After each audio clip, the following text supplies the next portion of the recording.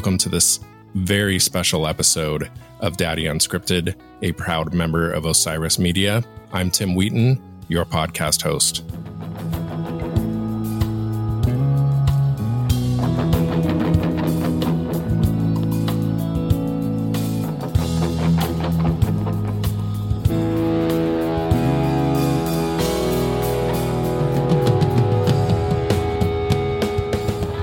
Hey everybody, welcome to a short little episode, another one of the Just Solo Me episodes.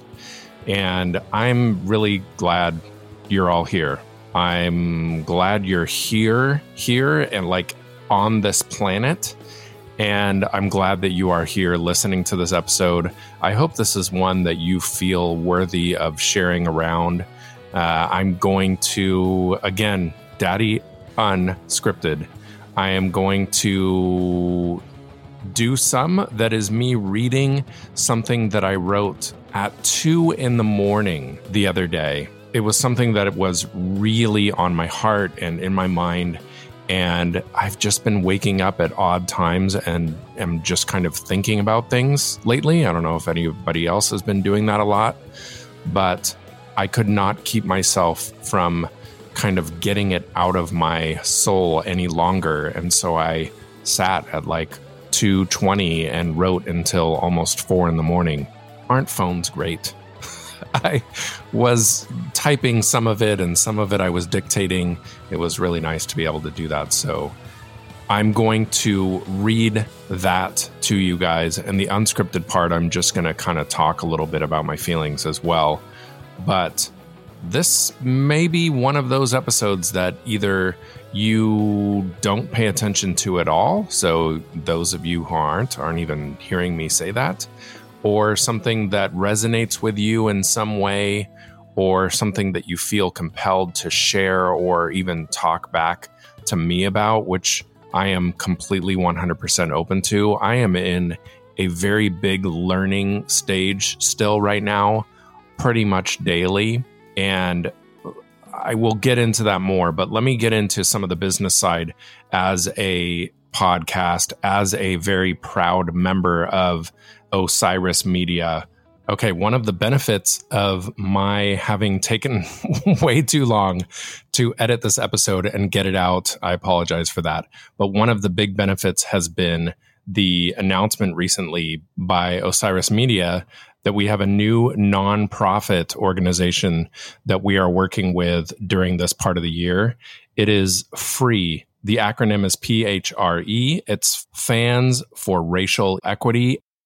FREE is a community of Phish and jam band fans that promotes racial equity and respect for difference within the Phish and greater jam band community and beyond. FREE strives to make the community a more welcoming space for people of all races and ethnicities.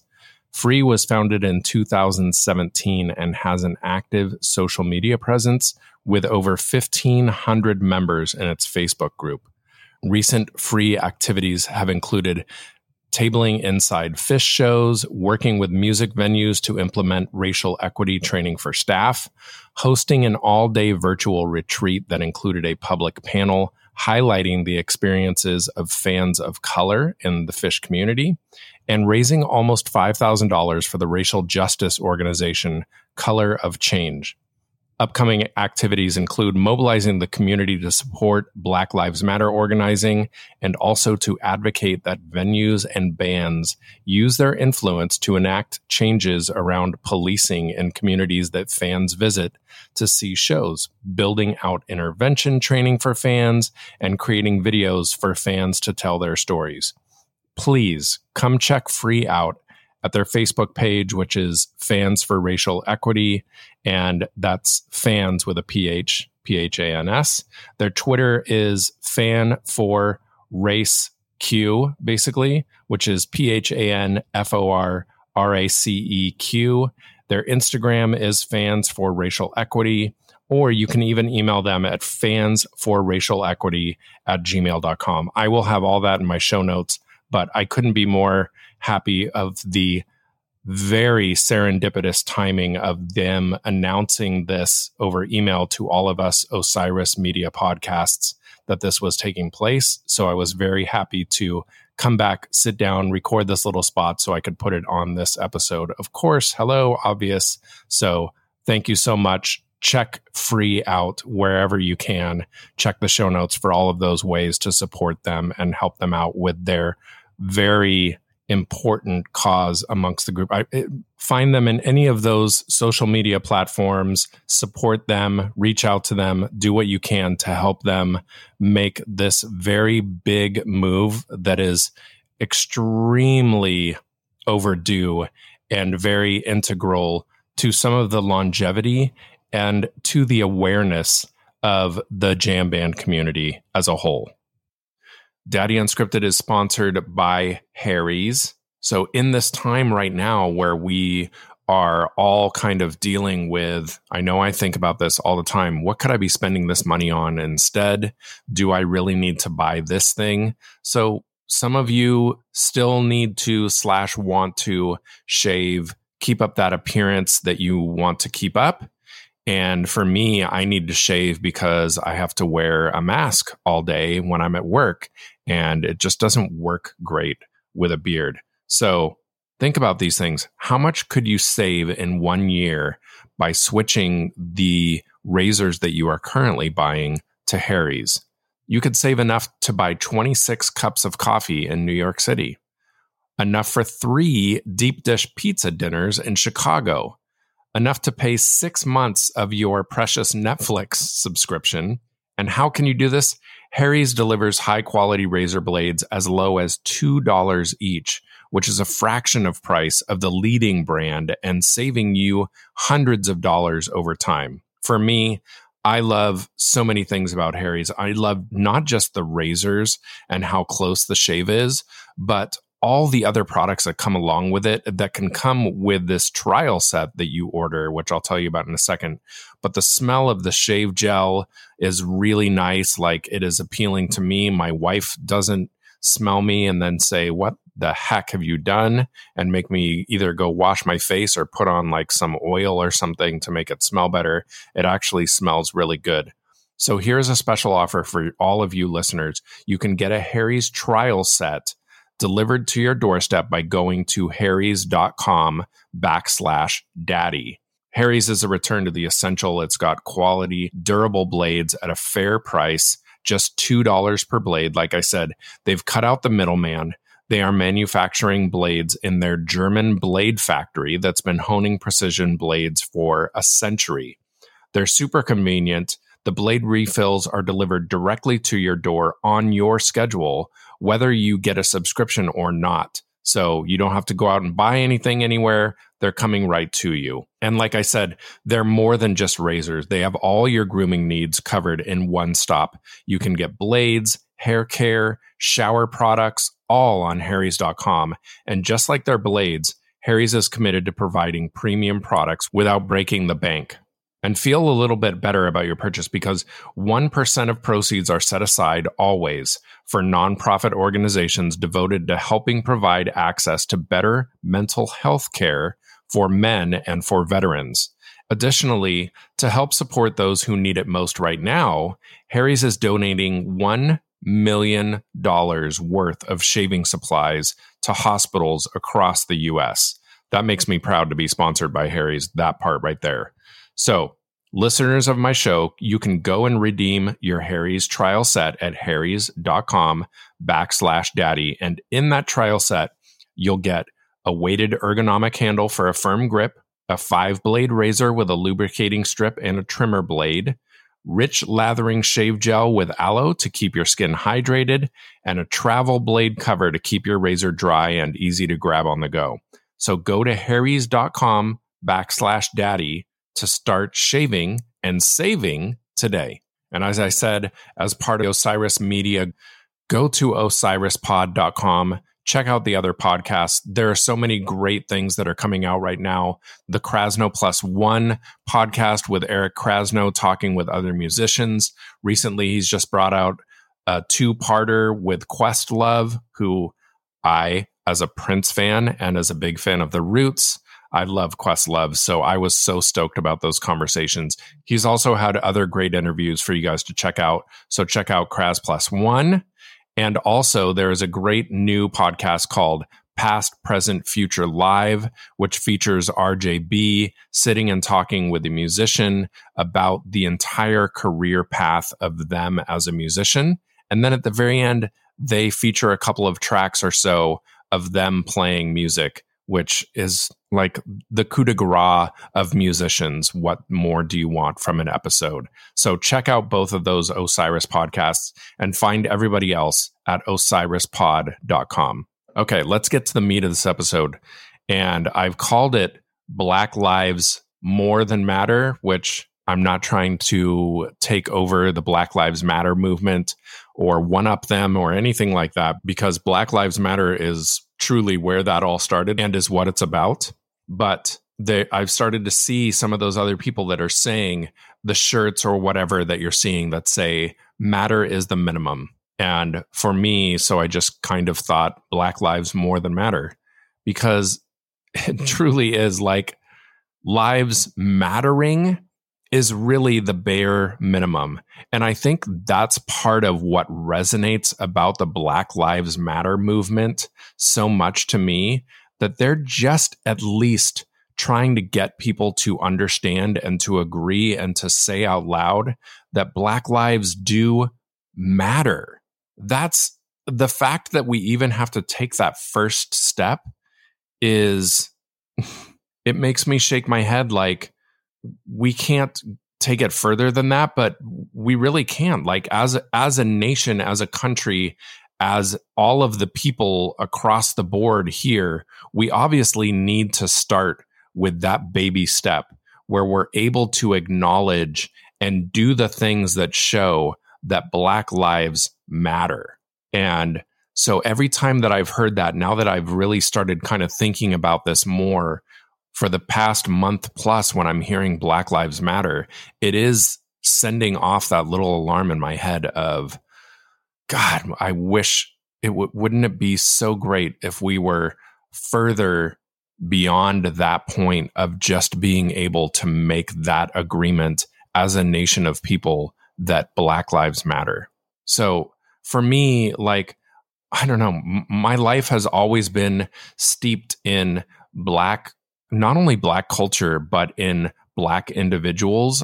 You know, it reminds me of one of the memes that I've seen a lot of, which goes a little something like, if only people loved Black people as much as they love Black culture, which totally struck a chord with me, thinking about all of the things in Black culture that I do love and how I've kind of always been that way. I don't know why or how it started, but even from the time I was a kid, like, I know this somehow originated with my dad, but I was seeking out old blues music. I was seeking out things on Chess Records, I believe it was. I was listening to this local AM radio station during the night that would play old blues, and I was so into some of those old blues artists and buying tapes of Howlin' Wolf and some of those old blues guys at way too young of an age to be interested in that. And I was thinking about this the other day, like, so many of my heroes have been Black people, not only Black men, but Black women. And whether it's athletes or musicians or actors and actresses, whatever it may be, there have been so many people that have, like, if I just removed them from my liking and from my world of what builds me into who I am, I would be so much less complete. I can't even imagine it. I can't imagine, like, you guys who know me and have listened to me and heard some of my episodes before, I cannot imagine my world without Prince alone. Like, let's just start there. If I didn't have the music and the genius and the brilliance and all of the things that come with Prince, in my life from the time that I was 12 or 13 years old, it's impossible. It's impossible to separate that part of my life and to think about all of the things that came from Prince. You know, I talk a lot about on my podcast about how we touch people's lives that we never know, and how there's kind of like these tendrils that go out from us to other people. And I think with some musicians or some very important icons in your life, that kind of happens. So all of the music that Prince brought me to and how important music is to me is like my life would be so much less complete. And then when you go to athletes, I can't imagine liking sports and not loving Black people. I laugh at that because it seems comical to me. To me, I don't see how I could possibly do that. And some of them are Black Americans and some of them are Black Puerto Ricans or Black Dominicans. But I cannot imagine a world where I don't think that Black people are equal to or better than me when I love Michael Jordan so much, or where I love Big Papi, David Ortiz so much, or Jackie Bradley Jr., or all of these Black baseball players or basketball or whatever. Like, how in the world could I want to spend time with Randy Moss and then say that I don't care about Black people? And I know that's just me. I am who I am, and not everybody is like me. I get that. We are born as individuals and we are unique, and I don't want everybody to be like me or to be me. Gosh, I can't even think of a world like that. That would not be great. But to think as a white person who looks up to and whose life is filled with so much more joy and creativity and fullness by Black people of all different lifestyles and personalities. I used to love Eddie Murphy, and I remember going and seeing Beverly Hills Cop when there's no way I should have been getting into a theater to see Beverly Hills Cop with my best friend, Jason, and coming out of the movie theater and just quoting Eddie Murphy, seeing Delirious and having the tape of Delirious, and all of these things that I have always loved in Black culture. And I think that I would have embraced Black people that much if I had an opportunity. But all of my years in Laguna Beach, California, in Orange County, I was not getting a lot of exposure with Black people at all. You know, there were very few Black people that I remember in Laguna Beach at that time in my youth. One of which went on to become an Olympic volleyball player, Dane Blanton, and the Blanton family. And they were amazing. And I remember my dad and my family always loving them the same way we would love anybody else. And in elementary school, I don't think I had any experience with Black kids in my school. It wasn't until high school, and there were these 3 sisters that were Black, one of which was a year younger than me, and her sisters that were much older. And they used to think I was hilarious because I was this little kid on the bus listening to Run DMC on a Walkman and rapping along to it. And they just got such a kick out of me doing that. And all of the things that I knew about rap music somehow that we found and tapped into in maybe 1984 or so, when it was just kind of really starting to hit it big out in the West Coast.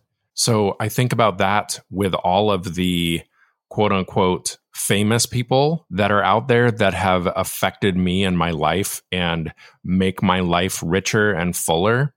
And then I think about my Black friends, my Black acquaintances, and people that I have worked with in multiple different ways that I have photographed and worked with in that way. There are so many people that I truly enjoy. There are people that I hold dearly in my heart, that I respect, that I would not be the person that I am if not even for the interactions that I have had with them. And a lot of that does honestly mean just little things, these little things of my understanding of my place in this world as a white man. And I got into some of that in some of this stuff that I wrote. And you talk about white privilege, like as I was talking through some of this stuff, and I have not read, I will tell you, like I've been listening to the How to Be an Anti-Racist by Ibram X. Kendi. I've been listening to his audiobook of it. I have not gotten all the way through it, and I have, but have not yet read the book that has been going around by Robin DiAngelo that's called White Fragility, Why It's So Hard for White People to Talk About Racism. I haven't read it yet. I am going to, but with all of that, with everything that's going on right now, with my pondering the fact that as a white man, what is afforded to me, what my day-to-day life is and can be like, just because of those things, that can make my life so easy. And in comparison with some of my Black friends, it can be a world of difference to what their daily life can be like. And that has really smacked me in the face over the past month or so now, especially this night or early morning when I was doing this writing. I really settled in to think about that a little bit more, about what it means to be a white man right now.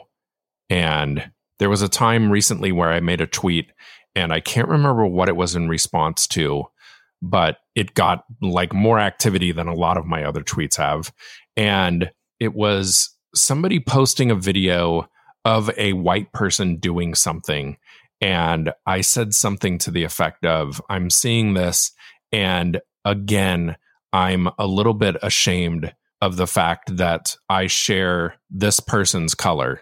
For me, that was a response that I had to yet another white man doing something that made me feel very disgusted and was something that is something I would never, ever do. So a lot of people responded to that. Some white people responded to that with aggression of like, how dare you? How could you react in that way where you're turning away from your race or whatever? And I was saying, like, I'm not turning away from my race. I'm hearing what you're saying, and I maybe should have worded this different or could have worded it differently. But there are many things that I can do with my whiteness, and it allows a lot of us, whether we are white men or white women, to be able to walk around in a way that is so much different than it is for Black people. And I've been in some of those circumstances that trigger in on that a little bit.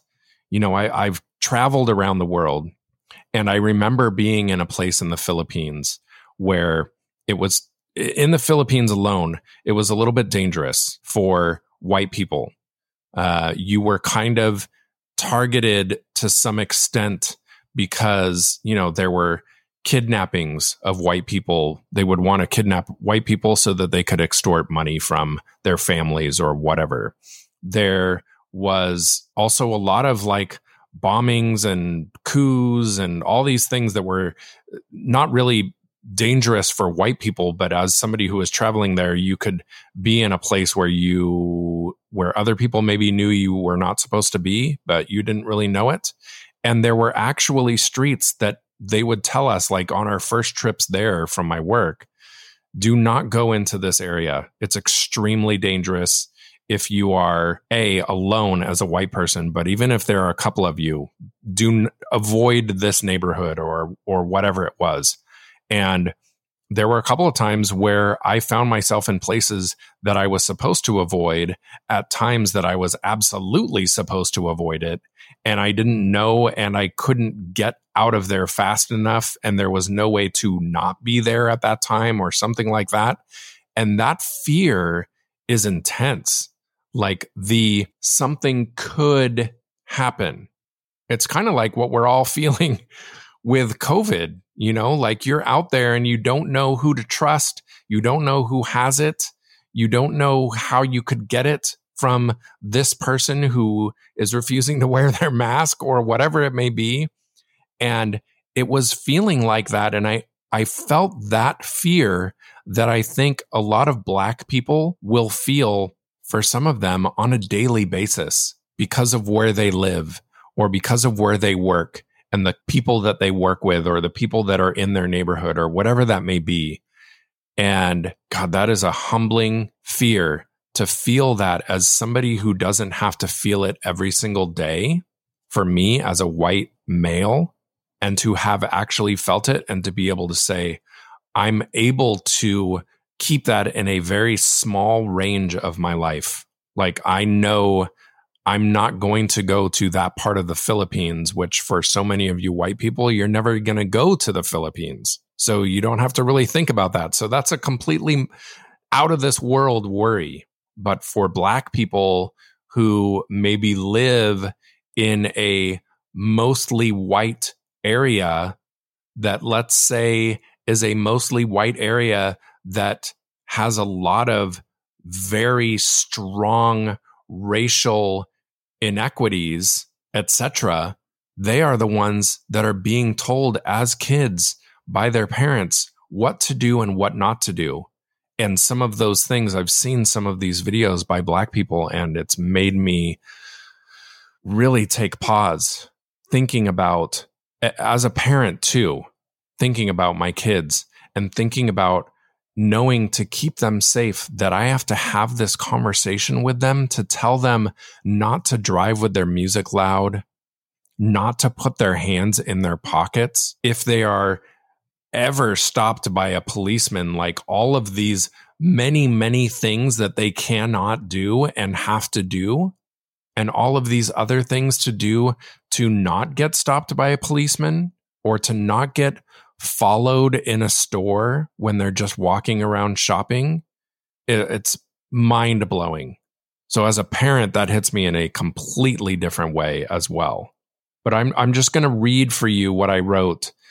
So this will be Daddy scripted portion of the show, but I'm going to read for you what I wrote because it really does hit me very hard and it resonates with me. And I think the way that I kind of wrote it, it's fairly conversational, so it won't sound like I'm reading a book to you.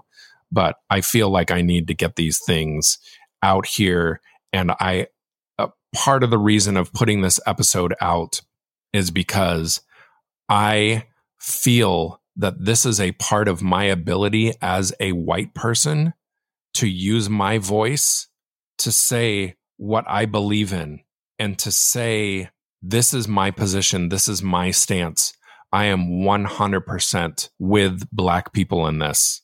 100%. So let me dig into this. And I'll say I never do this really well on the episodes, but I'm going to put a little break here for an ad, and then I'm going to read it to you. And I'll give you a little background on this writing. This actually started as a tweet, and this conversation that I talk about right at the beginning of it happened a little earlier in the day. That same day, I actually pulled over after this conversation that I had with somebody over text. I was using voice text, so I wasn't texting while driving, but it made me need to pull over for a minute. And then I typed out this one tweet and realized that it was going to be more. And so I just started driving and thinking about it or whatever. And then that night I started adding to it as if it was just going to be a series of tweets. And then it just became much lengthier than that. And I just kind of rolled with it. So this was kind of meant in that way. So the beginning of it may kind of come off that way. You may be able to tell that there's like these small breaks that are taking place in it, but we'll see. This was written the morning of June 27th in its entirety, and I'm recording this on June 30th. So just for some perspective. A friend of mine just texted and asked me if I've watched 13th on Netflix yet. I told her my history of watching it, how much it affected me the first time I saw it, and then I just started to cry. I fully recognize how emotional the subject of racism makes me, and a lot of that falls on the shoulders of how much I care about my Black friends, on how much respect I have for them, on how much I often worry about how racism affects them and their families. It grieves me to my core every time I imagine the conversations these now grown Black adults had as children about the things they had to watch out for, the very normal things they needed to avoid doing in public, things that I, as a person who was simply born white, never ever had to think twice about. And I never have to think about them twice today either. For my friends, it meant the inability to live their life freely. Not fully free, ever.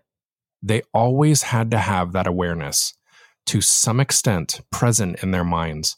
And this is rocking my world right now as I'm thinking about it. Thinking about me in the 70s as a little white boy running around my streets with my friends, playing cops and robbers, or yes, even back then, playing cowboys and Indians, and running around with toy guns, never having to think a single thing about that. People driving by up and down our street, we probably even waved at neighbors we knew with the guns in our hands. Thinking about the unbridled recklessness that I was able to have as a little white kid. I know that some extra weight may be put on the fact that that was back in the 70s, but had I have been born Black, I can't imagine having anywhere near that amount of freedom. I'm assuming and I'm presuming a lot here, I admit, since my experience was so much different than that of my Black friends, and it still is, but this all makes me fully aware of how I am in the most elite group of a free human being. Whether I asked for that or not, whether I like it or not, whether I use it or abuse it or not, but as a white male, I have and have had the most free life experience here in the United States. And as I'm saying that, it dawns on me that I don't have the worries that any woman has to have. The wariness and smarts that my wife and I started years ago to try to impart upon our now 11-year-old daughter. The multiple conversations that happen between mother and daughter. The situations that women from a young age have to learn to avoid at all costs. I never had to learn or do any of that. As a straight white male, I, again, am at an even higher level of safety and freedom. I don't have to try to learn some kind of spidey sense that those in the LGBTQ plus community need to learn. I am not a direct target of hate from some or from many. I don't have to tone down my personality around certain or any groups of people out of fear. I don't have to try my best to always be in numbers more than just myself for sheer safety reasons. Now think of that and tack onto it being Black women, Black LGBTQ+. And these are the groups where a lot of my Black friends live within. Thinking of how much fear they are forced to live with on a daily basis makes me cry as I type this. It makes me feel nauseous at times. I want to scream out that it is not fair. As childish and silly as it sounds to say something of that nature about it not being fair, it just isn't.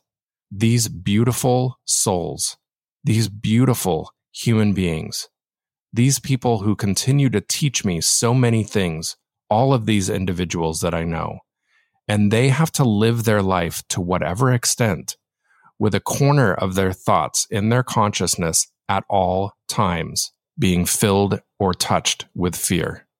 And those fears are represented by numerous things or people.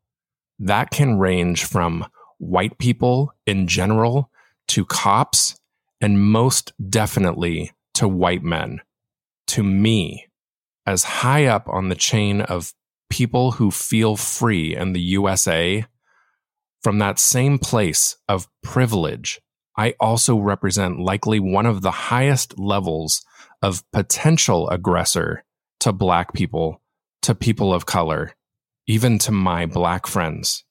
And again, I know this may come off or may be a bit presumptuous because I'm a white man, but I'm just going with it here. In some ways, this maybe is serving as a letter to all of my Black friends, a letter of gratitude for their friendship. I am not worthy of a lot of things in my life, but to this point, that my Black friends have opened themselves up to me, it is a blessing. To me, one I fully recognize and I do not take it for granted. In my time as a photographer, I have had the extreme and humble pleasure of working with a number of beautiful Black women.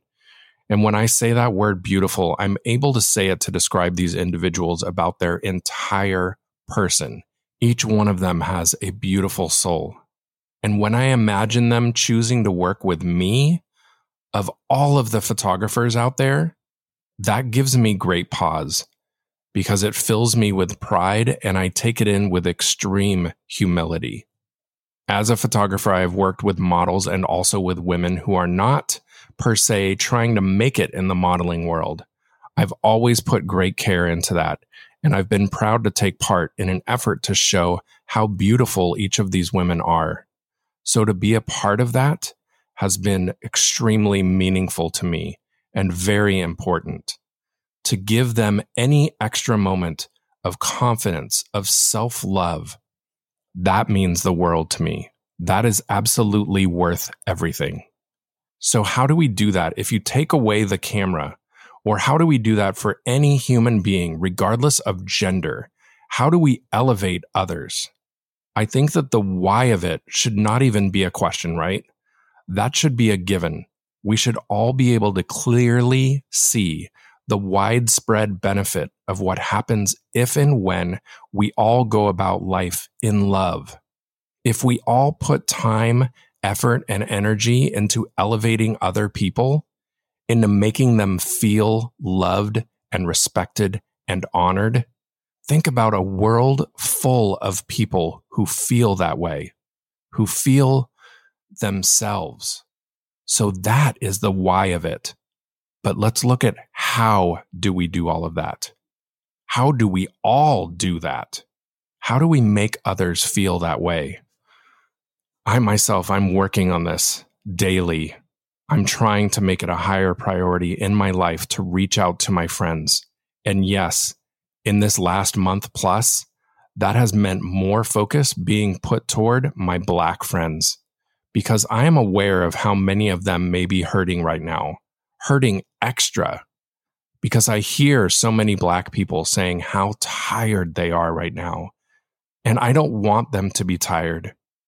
I know that they are feeling this wave of change that has started to build, even if it is just the smallest wave right now. And I know how much they want to keep pushing that.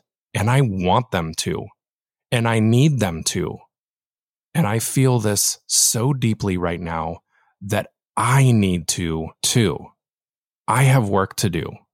As the white man that I was born into this world as, that has a heart for others, and that believes that each and every moment of every day, past, present, and future, that Black lives not only matter, but are necessary.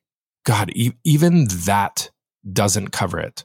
Black lives are meaningful. They are beautiful. They are filled with magnificent ideas. They are lives, period. Exclamation point. I have friends who have trusted me and have opened their own lives and hearts to me. So as a privileged white man, I fully embrace and recognize the need to use my voice, to raise my voice. And I speak up for my friends and for their families and for those that they love. See them. See them for who they are. See their color. Treat them with love and with care as you would with anyone. Their blackness does not make them undeserving of that. Just as I feel my whiteness does not make me deserving of anything more than any other person. That's how it ended. I don't really know what else to add to that or how to finalize this gigantic verbal or written exclamation point on this paper, other than what my kind of key phrase has been ringing around in my head lately of Black lives more than matter. If someone cannot recognize that, my immediate reaction, I was just going to say it too. I don't know what to do for those people, but I need to find out. We can't just shake our heads anymore and let that be a thing. I just don't believe that.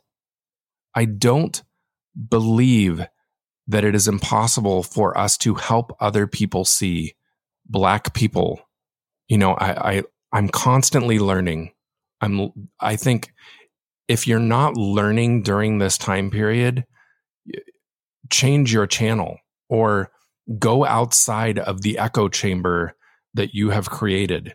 Do something. But there is so much education out there, aside from all of the books that people are telling you to read and all of the different memes and everything on social media, which is great. All of those things are great. But I've been listening so much to a variety of people. And I think Ibram X. Mendi's book, How to Be an Anti-Racist, has struck me the deepest. And I've really been taking my time with that book because I've been rewinding stuff and because I'm listening to it audibly. And I've been really trying to glean everything from it. And there have been some big moments of gut punches in that book. I've been kicked in the nuts. I've been awoken. One of the early things really has been, and I haven't said this phrase in a long time, so I think this spoke to a younger version of me, but when I heard people breaking down the fact that you should not be colorblind, that really was like an aha moment for me, because that used to be something that I would say years and years ago, that I'm colorblind. Doesn't that make me great? I'm colorblind. People have been using that phrase, that description forever. And I can't wait to have that continue to just be buried right now. That is absolutely like I really believe for a lot of people, it's going to be very similar to the moment I had of, wow, yeah, now I get it. I get what I was even unintentionally meaning when I said that I was colorblind.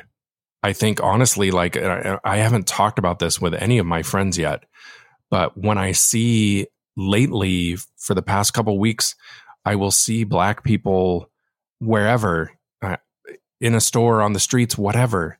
And I swear, like, there's a part of me that wants to jump out of my car and hug these people. If it wasn't COVID times, I would probably be making a few people uncomfortable right now. But like, I want to say, like, have a great day. I mean, I don't know. Be strong today. You are beautiful. I believe in you. I'm with you. I stand with you, whatever. Some kind of something to give them that moment of feeling like there is something giving them a little bit more energy to take on that day. I'll figure that out. I'm continuing to learn, like I said. So hopefully by the time you've listened to this, I will have figured out how to do that best.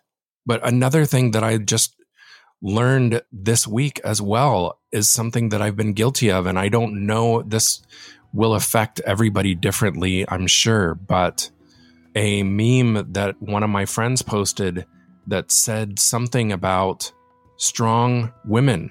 Don't tell me that I'm strong, because the implication in that is that I've got this. is that I can handle it. And I want to be treated like I'm soft. I want to be looked upon as if I do have human emotions, because I do. Very bad paraphrasing of what the meme was, but that was kind of the gist of it. And I posted on my social media immediately, I am so sorry to all of my friends or any of you that I have called you strong, because I have not at all meant it in that way.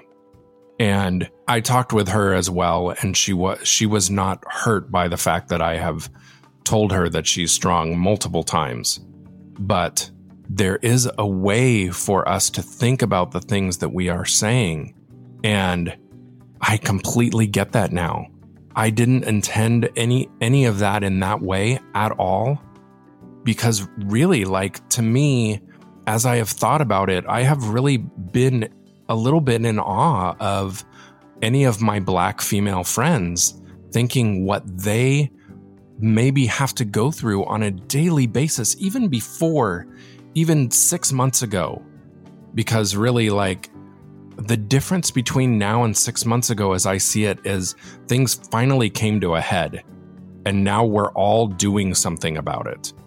And this may be one of the, honestly, those hidden benefits of COVID. Because would this have all happened the same way if not for so many people being quarantined and being so frustrated with being cooped up? And on the other side of that coin, I will just say that I'm almost tempted to edit that out, because I don't want anybody to think this, but the injustices that continue to be handed down on Black people should have brought this to a head long ago. Long ago. Like, I don't know why 5 years ago there was a man saying, "I can't breathe," so much to the point where NBA players were wearing a shirt with those words on it, and it didn't still disrupt the system enough. And here we are finally 5 years later, and how many other Black people have had to die at the hands of the police? That's just one thing. That is one major thing, but that is just one thing. Because you talk about all the other things that Black people have to deal with in their struggle for racial equality, and it is monumentous. I feel like I'm out of my zone here a little bit, so I will just say that. I know I've caveated that like twice already, but I'm hoping that this episode makes you think a little bit as well, and potentially is something that gives you that inspiration. I don't know what to tell you to do, because there are so many things we have access to at this time. There are videos all over. There are great people that you can follow on Instagram or on Twitter who are helping to educate others, that are helping to point you in the right direction in love. I just watched something in his series. It's by Emmanuel Acho, and he's doing these episodes called Uncomfortable Conversations with a Black Man. And he just released one. It's the 4th episode. And then I went back and I watched them all. It has been getting a lot of play lately, and it deserves every bit of that and more. I suggest you go find it. It's EMMANUELACHO on Twitter, and you can find his whole series there that has been going so far. And there are people like this that you can follow, or that you can continue to learn from and hear things from their hearts on what we can do. I know that it's very noisy out there right now, and I think there are easy ways for you to get involved, for you to help make a change, and it starts with you. It really does. It starts with you, and it works its way out. And to you parents, this has all changed so drastically the way I talk with my kids about some of these issues. It opened up an amazing door for conversations that haven't really gotten to the point where they are now, but I am weighing very heavily on that with them, of their ability to continue to love and treat everybody in that same way, with love and with care, and to speak up to their friends if they are doing or saying something that is not right. And that will continue to go as the kids get older. I feel very fortunate in our school district and in our school, our kids are not growing up the way I did. They aren't. I didn't have a lot of mixed cultures in my life. And I'm so happy my kids have a ton of kids at their school that are people of color, that are from India, and they have some Ethiopian kids in their school. There's so many great opportunities that they have, and I'm so happy that they have friends of all different colors and different cultures already. But what I was going to say, as parents, it's very important for us to help our kids, to help this next generation and the one after that potentially, to help them be different than what we were raised into, I think, for a lot of us. And I think as we continue to grow and continue to age and continue to kind of move out these old ideas that are not worthy of our time and should not still have any hold on society, I think we'll start moving into a better place. But it really does start with us and start in our homes. And we need to continue to be anti-racist and embrace what that means. So, I don't know. I might have lost a few of you, a few listeners with this, which if I did lose people from this, I hope that you soften your heart, and I hope that you find your way to hear some of the things that you need to hear. I really do. And to all of you that listened all the way through this and heard my message, thank you very much. I hope you guys got something out of this. Pass it along if you feel inclined to. If one person gets something positive out of this, then that is absolutely worth it. Of course, I hope that more people do, but I know there's not just me shouting things like this out, so I just want to do my part for something that I hold so dearly and that means so much to me. So if you did like it, if you did share it, whatever, drop me a line, let me know.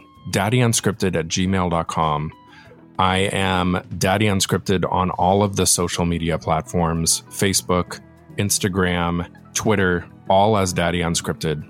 A big thank you to Umphrey's McGee for allowing me to have their music in all of my episodes. You can check that out at umphreys.com. Check out the band. They're still streaming live stuff all the time. Who knows when there will be concerts again, but you can see older concerts and stuff like that. So check out umphreys.com. Go to osirispod.com to see what other podcasts are out and getting put out by Osiris. Osiris has partnered with Jambase. Jambase is the place to help you find live music. They want everybody to go see live music. It's better for your soul. Of course, we can't go see live music, but they do have a spot on their site that tells you who is streaming, where, and when. So jambase.com for all of that. Again, you guys, thank you so much for listening. I will keep these rapid fire episodes going. I have so many great guests that I've recorded with that I'm trying to get out to you guys quickly. And I have more lined up, not only for Daddy Unscripted, but also for the We're Here Alone Together series. I hope you guys are enjoying those as well. So keep an eye out for the next episode. Should be maybe a week or two before that comes out. So be kind to one another, love others, tap into your human kindness. And remember, what house is on fire right now? I'll just put it that way to you guys. Black lives matter. They more than matter. Matter is the minimum, however you want to say that. But I am fully on board with that idea. All right, thanks you guys.